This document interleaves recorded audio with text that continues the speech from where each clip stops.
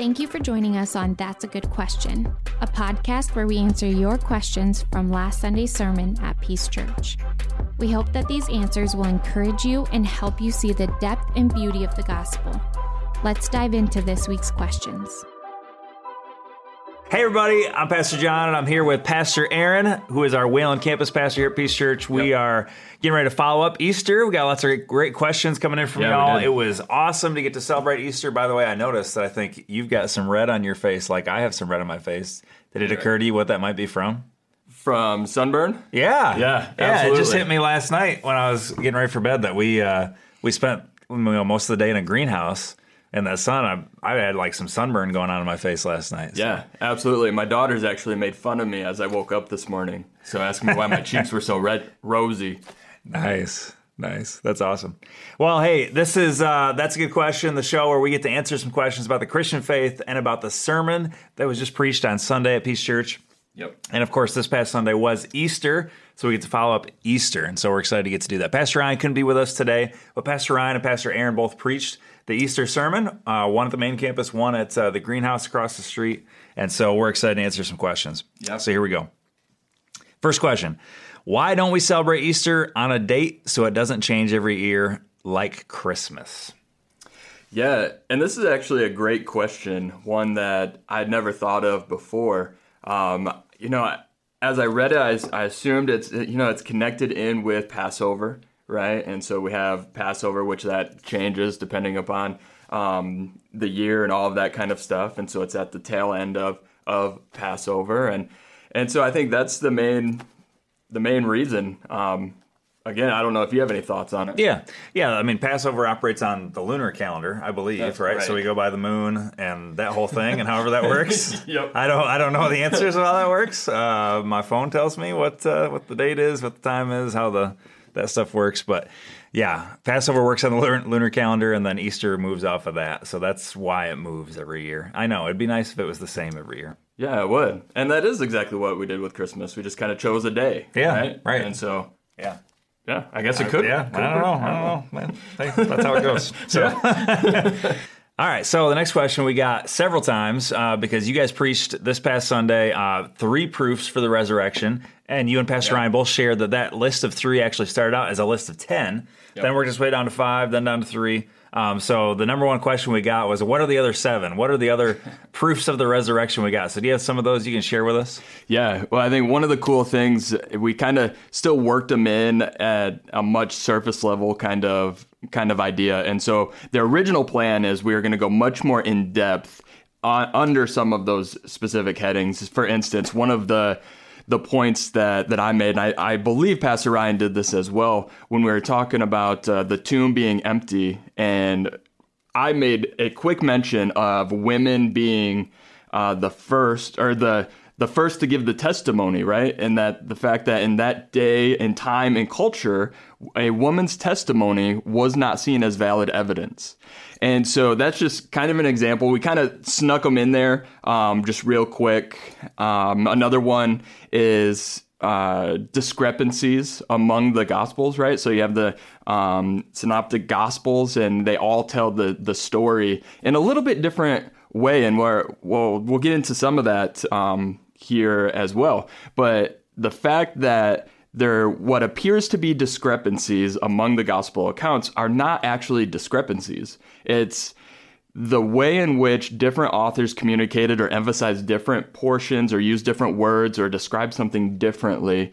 For example, one of my daughters would describe me as young. Right. And as my wife tells me, I'm pushing 40. And so to me, that doesn't feel too young anymore. But to a lot of our viewers out there, I'm still a baby, in their eyes. And so one daughter may describe me as young, while another daughter may point out the gray I have in my beard coming on the side that I pluck out, And different perspective. Yeah, different perspective. Both things are true, but you understand them differently. And so that's an example of another one. And then we had, the 3 that we went through as well. And so, yeah, it was fun to be able to talk through those and discuss those. And I'm sure Pastor Ryan has some different takes as well on those same points. So some of the good news for everybody is that you didn't miss out on them. They just got worked in a more subtle way. They didn't get their own number, their own talking points, but they got worked in some way. That's right. So good. That's awesome.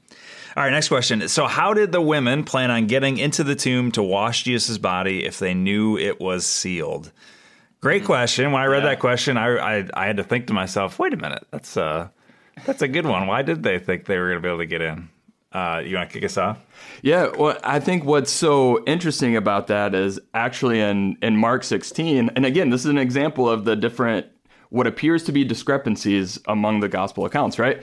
The women, as they're walking to the tomb, they're actually having that same discussion. Yeah. Like, what are we going to do once we get to the tomb? Like, who's going to open this thing for us? And so they were actually wondering that same exact question on their way to the tomb. Do you have any more thoughts? Right. Yeah. Well, the way Mark 16 reads is like, as they're walking up, they say, who will move away the stone for us? And then they say, well, good news, it's been rolled away. So they didn't have an answer to that question themselves. I guess maybe they hoped that the guard or whoever was a big muscly guy and maybe could move this thing out of the way. Could help them out. But yeah, great question. And I think that's the answer, is that they didn't know. They weren't sure what was going to happen. And the good news was the stone was already rolled away and the tomb was empty. Well, and I think too, if I remember right, in Matthew's account, there's this discussion that the chief priests are having, and they're it's coming to mind that Jesus said he would resurrect, right? Yeah. And I can't remember exactly if those are the terms, but they're worried that the disciples would come and kind of do something, right? So they asked for it to be sealed for 3 days. And so that's where it's like they're coming at the end of 3 days. Maybe they thought it was going to be, or they weren't sure on the timing, all of those. And again, that's another example of the discrepancies, or the perceived discrepancies among the Gospels as well. Yeah, yeah. So right alongside of that, in the narrative also is the scene where we see that when they get into the tomb, that there is the face cloth that is neatly folded up and set aside from the burial clothes. So what's up with that? Why is the face cloth folded and set aside? Yeah. So I thought that was an incredibly interesting question as well. And I'm not so sure that we really actually know why this is. I think one of the common thoughts is this idea of like, I'm sitting down having a meal, and I have a servant that is actually waiting on me, and if I'm finished, I'm gonna clean my beard, get everything out of the beard, and I'm gonna wad it up and throw it down, and that will actually signify that I'm finished, and then he has to come and clean up and take care of stuff. But if I'm sitting down and actually fold the napkin, that would indicate to the servant that I was actually going to be returning. And so there's this kind of thought process that maybe that's what Jesus was doing. Some of our translations actually translate that word as napkin, right? And so that seems to kind of lean towards that understanding. Although there's lots of people who say that they didn't have that type of interaction with napkins, back in Jesus's time. And so they were more like in my house, where we don't use napkins. You just use the corner of the shirt. Yeah, absolutely. Absolutely. And so, but what it can mean is, they were worried about somebody coming and stealing Jesus' body and all that kind of stuff. And the fact that the face cloth was folded up, put away, it just entering that space, you're like, well, that's weird. Jesus' body is gone. If somebody came in here and took the body, why would they take time to fold up the face cloth and lay it neatly on, where his head was? And so, I don't know. I can assume that it felt different walking into that space with his body gone and that cloth folded, as opposed to everything just kind of scattered around. Sure. Does that make sense? But I think that makes sense, and I think it adds to, as a proof of the resurrection, that Jesus has to burst his way out of his normal clothes, whatever he was wrapped in, and then so those just kind of get scattered, but that he would take the face cloth, with his hands off of his own face, sort of fold it up, set it aside. That makes sense. Yeah. Whereas a thief, somebody stealing the body, wouldn't do that. Very true. Yeah, makes sense. All right, cool. Next question. Why didn't Mary recognize Jesus when she saw him? So, she's crying and she stands up and looks around and she sees somebody and she says, are you the gardener? Tell me where you've laid him. And then Jesus speaks to her and he says, Mary. And then she realizes that it's him. So what's the deal? How come Mary doesn't recognize him? Yeah. And again, this is another great question that we're just not certain of. We can speculate, right? It says they showed up very early. Some gospel accounts say while it was still dark. So we don't exactly know the kind of conditions that all this took place in. Yeah. We know that Mary was weeping and was crying, right? And then what was even interesting about this is she's weeping, she's crying, somebody approaches. The tendency is to turn away. Right. Mm-hmm. So you don't want people to see you crying, turn away. And then after Jesus says Mary's name, it says that she turned back to him. And so maybe there was something going on there. We have some speculation, but I'm not sure we really know. Well, I think the other aspect is she expects him to be dead. That's a good one. She's not looking for his face. She's not expecting him. And so that would be a major shock. And we actually have other testimonies later at the very end of the Gospels, like Jesus on the Emmaus Road, when some other people don't recognize Jesus right away. We think some of that is probably supernatural, especially on the Emmaus Road, because there's sort of that moment where it's like all of a sudden they do recognize him. Jesus sort of lifts the veil and they do recognize him. But I think those are all kind of good reasons that she might not recognize him. All right, next question. Why did Judas betray Jesus? I understand he wanted money for instant gratification, but why would he choose to betray him, and what was his motivation? Great question. Good question. Yeah. Great question. Was it just for the money, or was there more to it?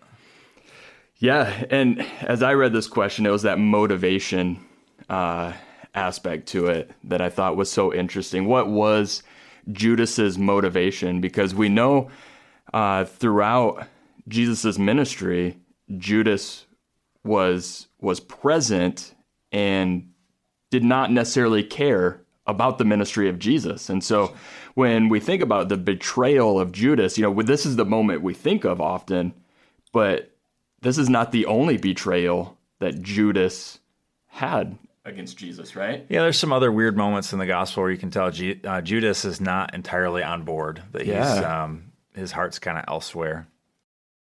In John 12:4-6, it says, "But Judas Iscariot, one of his disciples, he who was about to betray him, said this, 'Why was this ointment not sold for 300 denarii and given to the poor?' He said this not because he cared about the poor, but because he was a thief, and having charge of the money bag he used to help himself to it. He used to help himself to what was put into it." We see this all throughout. And so the question for me is, what is Judas's motivation in following Jesus? Right? So it's bigger than just this one moment, but it's like, why spend this time? Like, what does Judas get out of being connected to this Jesus and his ministry? Yeah. Do you have any thoughts on that? Yeah, that's a good question. Man. Not to put. Great question. I don't know if I have an answer to that off the bat. But like you said, I think part of answering the question of why did he betray him is that his heart was not really there the whole time. We have just kind of some glimpses, some peeks at that. To go kind of meta perspective also, we could add that one of the reasons is that Scripture prophesies that that's going to happen. Scripture prophesies that Jesus is going to be betrayed for money. And so Judas is fulfilling prophecy in that way. Great question. We got a special note here in the question that says that this question came from a 10-year-old young lady named Zoe. So thanks, Zoe. Excellent question. Yeah. Appreciate it. It's good stuff. Any other stuff you want to add to that?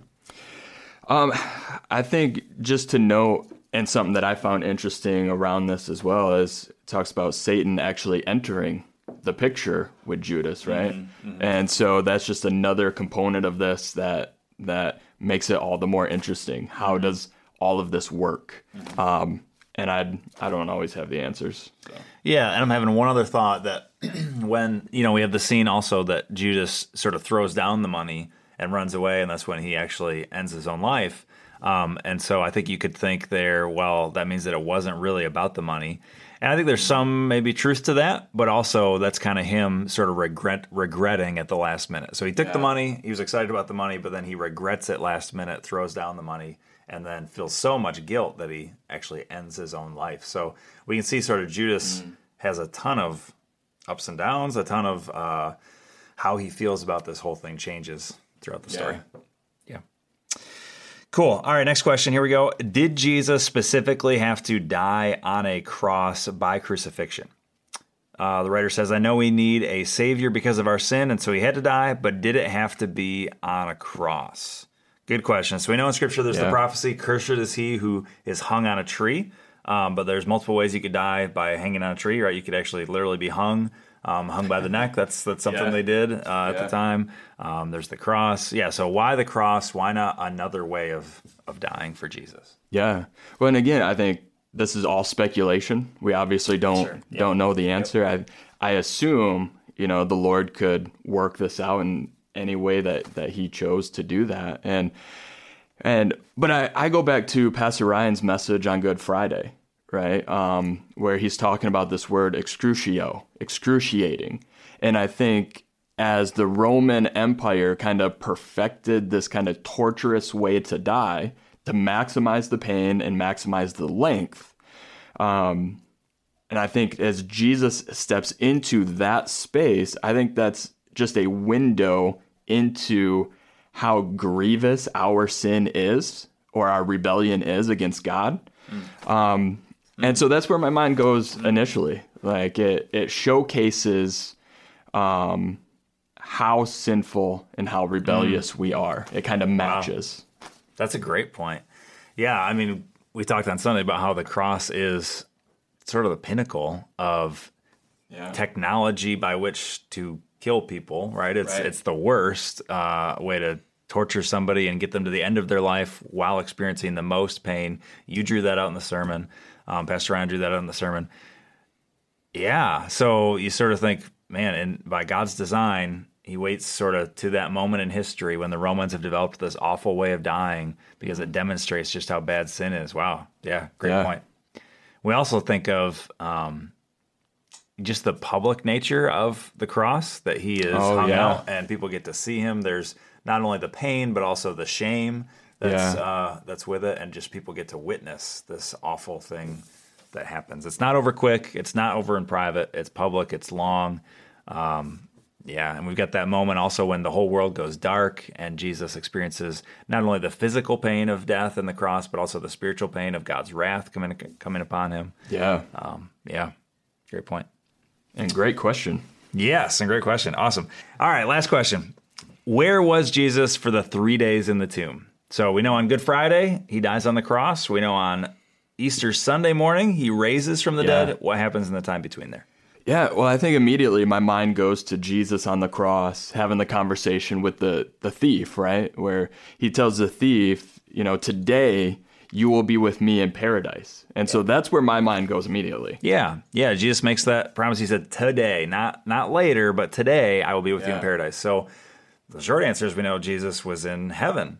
Now, that's opposite of what I think many people think, and I can see how they would think otherwise. Some people have thought throughout Christian history that Jesus died and he went to hell and suffered for 3 days and then rose on Sunday, but that's very much not what happened. And the passage that you cited is probably the most important proof for that. So Jesus suffered hell, God's wrath, on the cross.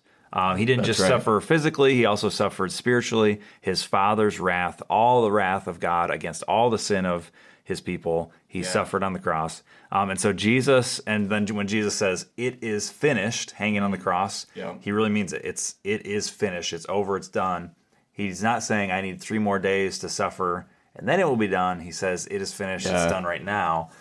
So Jesus suffers, he dies, and then it's over. And for today I'll be with you in paradise. He's in paradise. He's with his Father. He's in heaven. For for those 3 days before he is physically resurrected. One other passage that we could think about is in 1 Peter 3, there's a very kind of tough to understand passage that alludes to the idea that Jesus preaches the good news to the dead, those in prison. And so some people have speculated, well, maybe Jesus took a short trip down to Hades and preached some kind of message that, hey, I've won, I'm victorious, and then ascended to the Father. So that's maybe possible. Well, and even in that case, he's going down in power, right? Yes, so yeah. he's not going to suffer further for further justification, right? Exactly. He's going down to proclaim the good news, if that's what if that's what that passage means. Yeah. And either way, it's not him going down to suffer. He's going down in victory. Yeah, good. Awesome questions, everybody. I hope you had an awesome Easter. Hope you have a great rest of this week. Have a great week, everybody. Thanks for listening to That's a Good Question. If you want to discover more resources from Peace Church, head to our website at peacechurch.cc. Make sure to subscribe to this podcast and leave a review. It helps us to get more gospel-centered, family-focused, and kingdom-minded resources to more people.